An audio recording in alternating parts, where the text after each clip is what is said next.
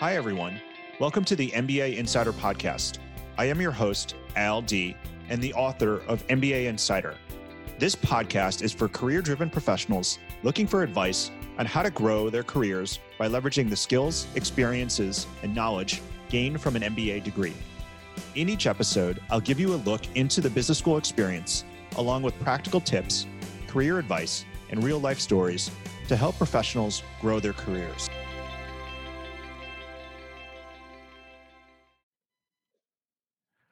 Welcome to the MBA Insider Podcast. My name is Al D. I'm the host of the MBA Insider Podcast and the founder of MBAschool.com.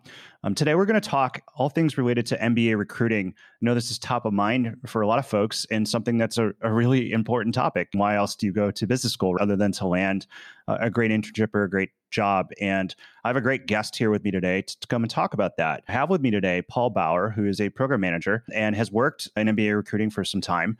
And Paul's going to talk a little bit about his experience just as an MBA recruiter and just also things he's learned from that experience working with hundreds, if not thousands, of candidates. And I think it's always great to get the perspective of all the folks who are on the other side of your applications who are working hard to accelerate the time of getting folks hired in. And I think it's really valuable to hear that perspective.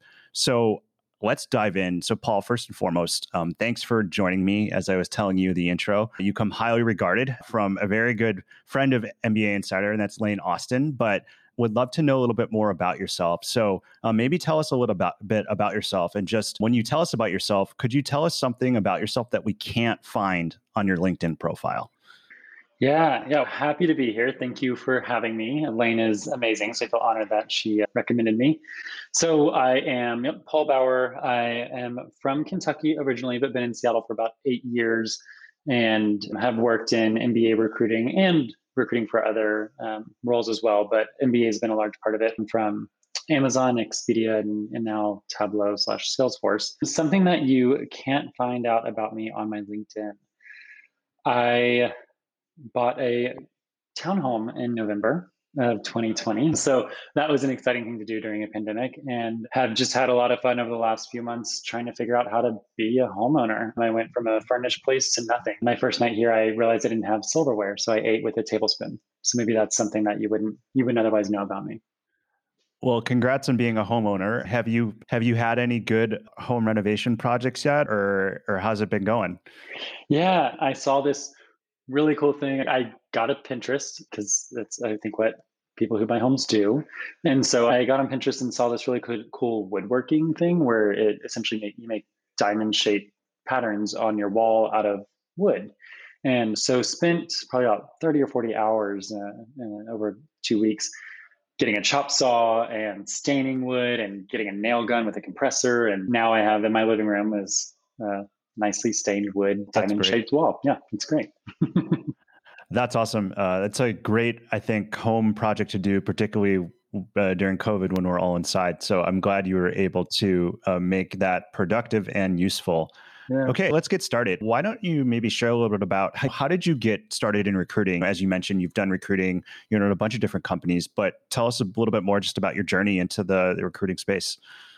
Yeah, I went straight from undergrad to grad school, got my master's in human behavior and development from Indiana University, and started there working in the Career Center. So I worked in the Career Center while I was in grad school, got out of school and continued to work in career centers, moved out to Seattle and did that at a small private school down in Tacoma. And I loved working with students. I loved teaching people, but Seattle is not cheap. And I realized, okay, I'm having a lot of fun doing this, but I need to also have fun outside of my work, and decided that I needed to make a move that would allow me to explore more Seattle and live my life in the way that I was looking for. Transitioned from my career coaching with students, alumni into recruiting. And I started out at Northwestern Mutual. And that's Northwestern Mutual Financial Services, but they're very dialed in on what it takes to be successful there, including their recruiting. So I loved the data and the numbers. I knew exactly how many phone screens I needed to do to get to how many hires I was going to produce. And being able to do the math to figure that out was super fun and motivated me. And I enjoy talking to people and learning more about them. So that kind of flowed naturally. So that's how I got started in recruiting. That's great. And I know you mentioned you have had a number of different types of roles in recruiting, but you have seemed to focused on MBA students in particular. Just curious, would love to know, what you enjoy about that space. Like you said, there's a lot of things you could do. What do you enjoy in particular about working with MBA students?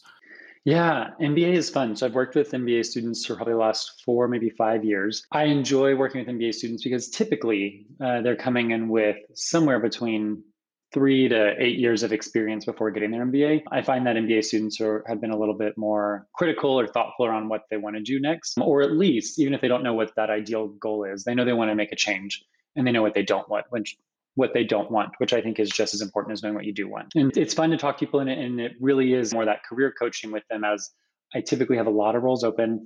And so I can help say, okay, here's what this role do, here's what this role do. What gets you energized? What are you excited about? And so when I'm able to have those conversations, it gets more into a consultative role where we're really figuring out what their internship or next role is going to be. And I really like that level of conversation with them. That's great. Let's go a little bit further on that for a second, because I think as a recruiter, to the point you just made, you are sometimes playing that role of career coach or really trying to figure out based off of some of us prospective candidates' aspirations where they might, be a fit. I'm just curious, what does that look like for you in terms of what do you have to know? Because it's almost like a two-sided marketplace. You have to have some insight about what's out there, but you also have to be able to dig into a student. And so I'm just curious, what goes behind the scenes in terms of being able to play that matchmaker, if you will? Yeah, that's a good way to position it. I think the first thing to be able to do that is I have to understand my hiring teams and the roles that I'm hiring for. And so I go through a fairly in-depth process to understand those roles. I work with all my hiring teams and ask them a lot of questions. What are the must-have skills, nice-to-have skills, the adjectives to describe the team? What's someone going to learn if they've been on this team for 3 months? What's a potential project that they might have? Or if they were to join your team right now, what would they work on? And then, of course, especially working in university recruiting, I have a general idea of which roles we're hiring for and how those grow within the organization, the futures that those roles typically have. So having that understanding is really great. And I've got all my notes and everything. So when I'm talking to candidates or students, I'm able to focus on them and then just reference my notes. So when I'm talking to students, it really is fun because I think they want to come really prepared and say, this is exactly what I want and why. And I poke holes in that, but in a way that's collaborative, because it's okay not to know. And I know that most MBA students are going to school for a career change. To do what? Who knows? I think a lot of people say consulting, but that changes after the first round of recruiting. And so once they realize that I'm also a person, I've made a career change myself, I think the guard comes down a little bit and I can say, no, like I'm excited about you as a person. I think you've got the skills to work here. Let's figure out where. And then it becomes much more collaborative. And once they hear that I'm interested in them moving forward, I think they're more open to that exploratory conversation. Thank you for sharing that. And also the questions that you listed off. I love those questions because just as you are asking them to a hiring manager or a team, those are all the types of questions that I think applicants should be asking anyway when they actually, do apply for a role, to make sure that they feel confident that it's not only going to be a fit for them, but it's something that they actually feel empowered and excited about doing. And even though you are asking those questions, I also think that those are just wonderful questions that any candidate should want to ask about a role that they're applying to.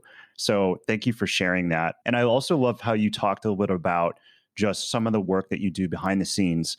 But I would love to maybe go peel this back a little further. I'm sure you talk with lots of MBA students, and I'm sure they're all lovely. But I would also love to know maybe what are some things you wish more MBA students knew or could grasp or understand when it comes to just the recruiting process? Some things that I wish MBA students knew.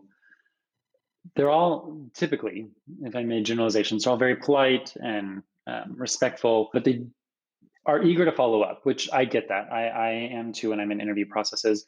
I think what you don't know, and this depends on the company. I've worked at Amazon where we're recruiting thousands of people, and I've worked at smaller companies where we're recruiting 10 people for an MBA role. The volume of candidates is high, regardless of how many roles I've got open. And so as much as you might be frustrated with the delayed response on my side, I'm equally as frustrated with my own delayed response because I respectfully just cannot respond to everyone, or that becomes my full-time job. And so have a little bit of grace for the recruiter is what I would say. Other things that I would want them to know, I think networking, of course, is important. I think people know that, but it's not always the best to network with the recruiter. Just given the volume that recruiters have, your best bet in networking is with your alumni specifically that are doing something you want to do. That alumni can submit a referral, that alumni can tell you about the culture, that alumni can have a conversation with you and be really candid in a way that, and you can be really vulnerable because they don't have a decision to make, that alumni that you're speaking with. And so where I, of course, have to represent the company and ultimately will make a decision on who's moving forward or not. So the recruiter is an important point of contact, but it's best to start with an alum first, just to learn more about the company. I think that's really great. I think that's great advice. And I think obviously it differs company to company, but I think generally speaking, I think you're absolutely on point. And I, having done MBA recruiting at a couple companies, would just love to know from you, in your experience, what are some of the biggest mistakes that MBA candidates make in the process? What are the things you're just like, man, like I wish you wouldn't have done that? Yeah.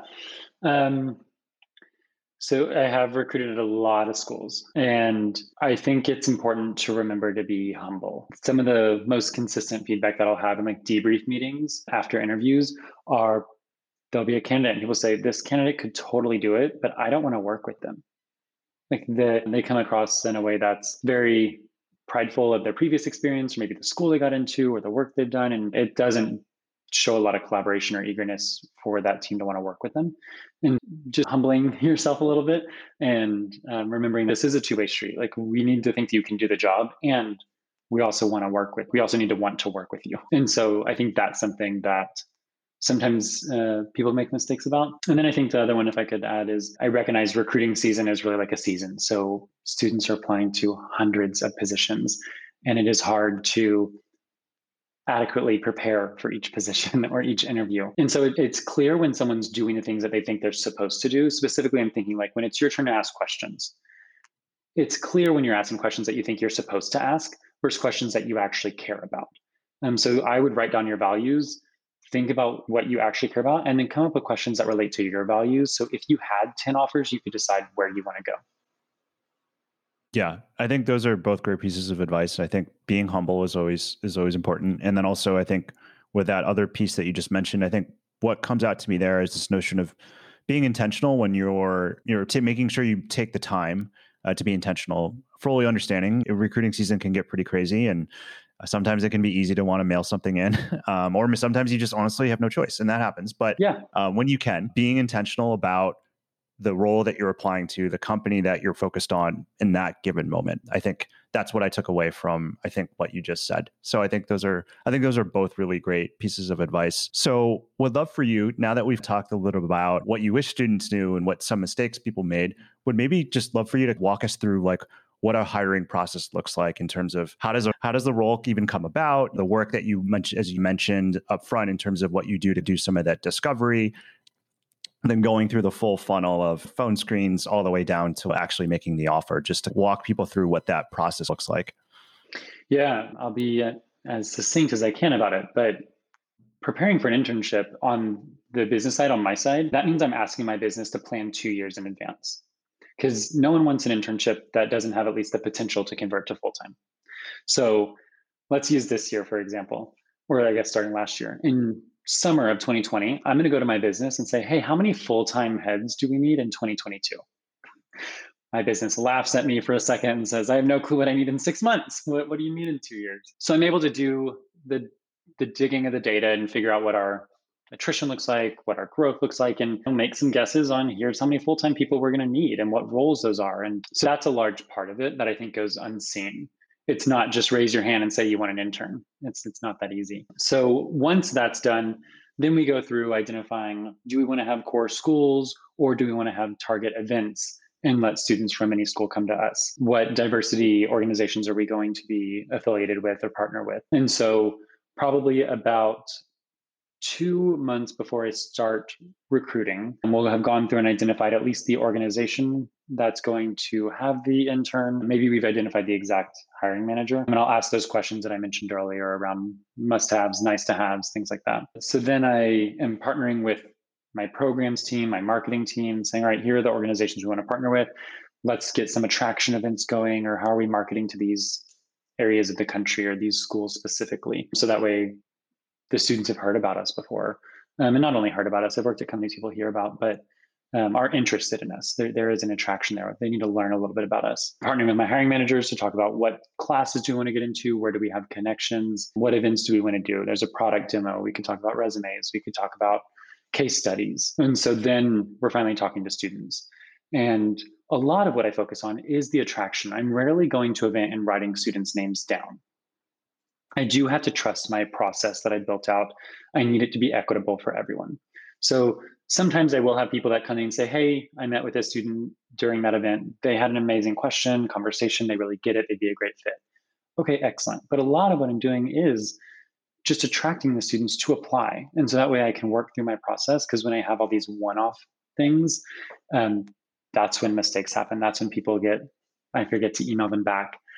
So when I'm able to work through the process of having people apply, going through an assessment. At some companies, it's a more interactive assessment. At others, it's a written assessment.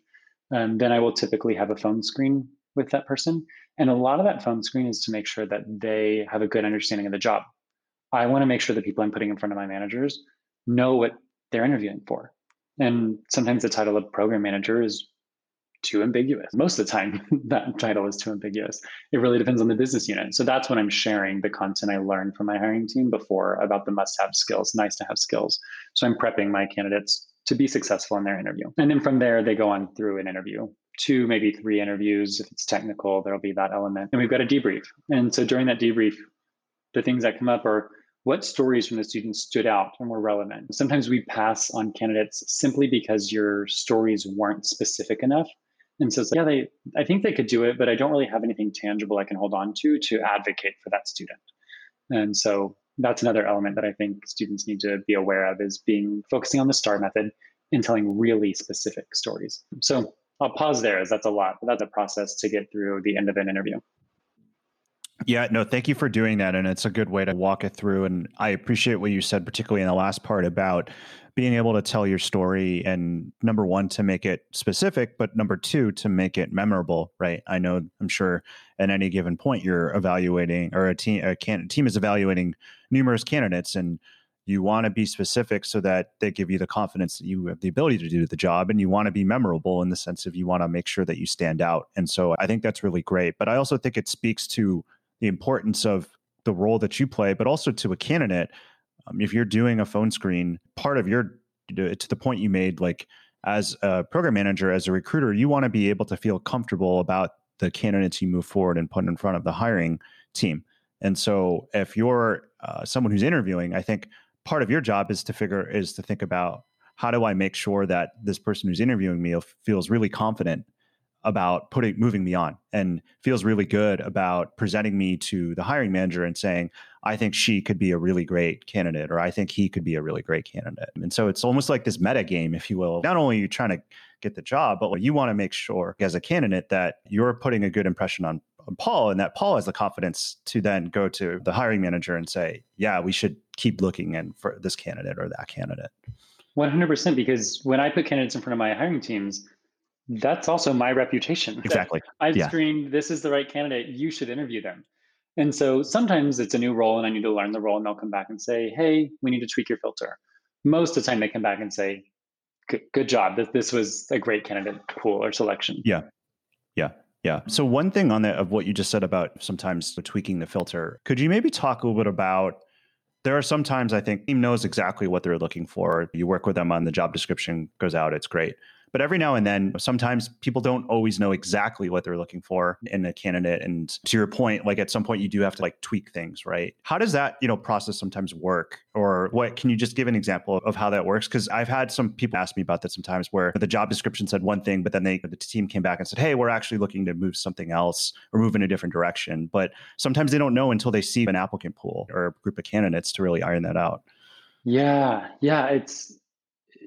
It is fascinating. I also have a side business where I'm a career coach with people, and I get asked all the time, like, why did the hiring team do this? Or why did the recruiter say that? And there are so many reasons that anything could have happened. So for example, I had a hiring team at a previous company that we did all this stuff I talked about to prep for an interview or to prep for hiring interns. And then there was an organizational shift, like there was an organizational restructure.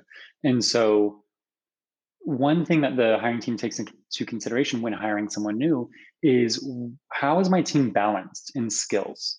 I don't need everyone to know SQL. I might need some people to know SQL, some Tableau, some a different product. But so when they went through the shift, they lost a lot of people on their team that had a core skill. And so that core skill became more important in the next hire. And so I had to shift my candidate pool and tweak what I was looking for to make sure that specific skill would be included in the candidates that I was presenting, which maybe wasn't the priority before, but because of this team shift and their team had gotten moved to a different team, it became ultimately the number one important thing that we had to focus on. That's great. And thank you for giving that tactical example. I think it just helps sometimes paint the picture. And one thing, and just as a follow up there, to your point, things do happen. And sometimes they're like, you, as a candidate, you can't control them. And do you think the lesson there is just focus on what you can control and try not to worry too much about what you can't? Or is there anything else that a candidate should be doing in those types of situations? I think that's great advice. Focus on what you can control. I think for candidates, if you can, be really clear about what you want. And when I say that, I don't mean a job title. Yeah. What do you want to get out of your internship? What are the skills you want to gain? Or what are your values that you have for your next position? And when you can share those with the recruiter or the hiring team, I think it opens up opportunities, because then we're going to think of other positions we have available, and we're not filtering by a job title as much as we are filtering by skills or interest areas. Yep. No, that makes a ton of sense. Okay. As you mentioned, you've done recruiting at a couple different tech companies. Could you maybe share, just from your experience, how MBA recruiting was similar or different comparing against some of these companies? Because to your point, there are some companies that literally are hiring thousands, and maybe other ones that are maybe hiring 10 or 15. Yeah. So the companies that are hiring thousands, I'm not having that phone call with every candidate. I'm not having a phone call with any candidate at that point. Yeah. We really do rely on the system and process that was built. And so at that point, it is much more relationship management with the Career Management Center and our programs and marketing and events teams to make sure that we are attracting the right candidate. That's when the attraction piece becomes the most important piece, because I'm not going to have this one-on-one conversation with the candidate and say, they got to get through. And sometimes I will, of course, I'm going to go to those conferences and I'll meet the people and I'll seek out that one candidate. But by and large, it is an engine and you are going through it. And it's specifically designed to remove a lot of bias. So there is that benefit to it, which I do appreciate as we try to increase representation in especially the tech industry. While at, I would say, most other companies that aren't recruiting thousands, you can have that more relational experience. And so that's where you're networking with alumni, following a recruiter on LinkedIn. That's where those things are really going to pay off. Doing your research on the specific person or people that you could be meeting with, that's when that pays off a lot more, because you can be much more tailored and prepared for who you're meeting, as opposed to when you're going through a larger recruiting process. You don't know a lot because things change so quickly. Yep. I thank you for sharing that. I think I like how you broke that down. And I also think that being able to see two different sides of the coin, I think I tell this to people all the time, particularly with tech. Tech is not one monolithic thing, right? Tech it's a lot. It can be a lot of things, like different verticals, different sub-verticals. But also to your point, as a result of the nature of the business and the type of volume of recruiting that you're doing, the candidate experience and just the steps in the process or how it's executed can also be different. And you may be looking at product manager roles at two tech companies, and just the engagement and the outreach strategy might differ if you're looking at a company that's going to hire hundreds of product managers versus a company that's going to hire 5 or 10. And I think it's just always important to keep that in mind as a candidate. If you are looking at some companies or if there's companies on your list that are of different subsets or of different kind of hiring different volumes. Yeah. If I could add one thing there, recruiters who recruit just for MBA, they get like MBA recruiting. If people listening to this, if they remember recruiting from undergrad, MBA recruiting is very different than that. So if you've got a recruiter who focuses solely on MBA, they're going to understand the ecosystem that is MBA recruiting. A lot of recruiters, especially at companies that aren't recruiting at mass volumes, might have a recruiter that's recruiting for MBA and some undergrad roles. And so that recruiter just potentially doesn't understand the MBA ecosystem of recruiting as well. And so therefore you as an MBA candidate might have to do some more education or sharing with that recruiter on what this timeline means, the policies your school has, what the process on your side looks like, so that recruiter can be competitive and do their job. If they're not solely focused on MBA, you probably have some education to do with that recruiter. For sure. One thing I did want to ask you about, because it's top of mind. This is March 2021. We've been in COVID for about a year now, and hopefully things are starting to get better. Things are slowly but surely starting to get better. Could you maybe talk about how it's been for you this year, or just MBA recruiting in general? What has stayed the same? What's different? And also what's ahead? Yeah, I've been really fortunate that the companies that I'm at are still hiring aggressively. And that provides some job security for me, frankly. But we've moved forward in the same way with the limitations that everyone has, where it's all virtual. And so that has been, I think that's been actually better for the employer, for the company, because it does allow me to expand my candidate base. I'm able to, quote unquote, go to more places than I would if I'm going places physically. And so I think I'm able to test out different sources of talent, whether that's a different conference or program. I think that provides a lot of flexibility on the employer side. On the opposite, for candidate, I think it's been a little bit harder because I don't think there are as many openings right now, and it makes each one a little bit more important. Where it's going, I see companies, and this is just my anecdotally, but I think companies are going to be continuing to invest in MBA talent. I think MBA talent offers a utility player. You can come in mid-level and be that inquisitive person that offers a new insight because it's a career change for you, but have the foundation that's going to help you be really successful. It also allows companies to influence what their representation, just thinking about representation again, what it looks like at the mid-level instead of from just out of undergrad. So I don't just hire a more diverse undergrad class. I can influence that diversity into the middle of the organization as well. That's great. I'm optimistic too that MBA hiring will continue to pick up, and I certainly know my audiences as well. We definitely share your optimism. Paul, thank you so much for being here and for talking all things MBA tech recruiting. I guess maybe just to close here, any advice you want to give to MBA students right now who are trying to recruit for MBA tech roles, whether those are internships or full-time? Yeah, don't give up. I think, I know I said this previously, I think it really does come back to what you care about. Move away from the name, like the brand that you want to work for. Move away from the job title you want to work for. Identify the skills that you want, the type of like holistic career that you're looking for. And if you can articulate those things, I think you'll be able to find what you're looking for. It may just look different than what you had initially thought because you were thinking of a brand or a job title.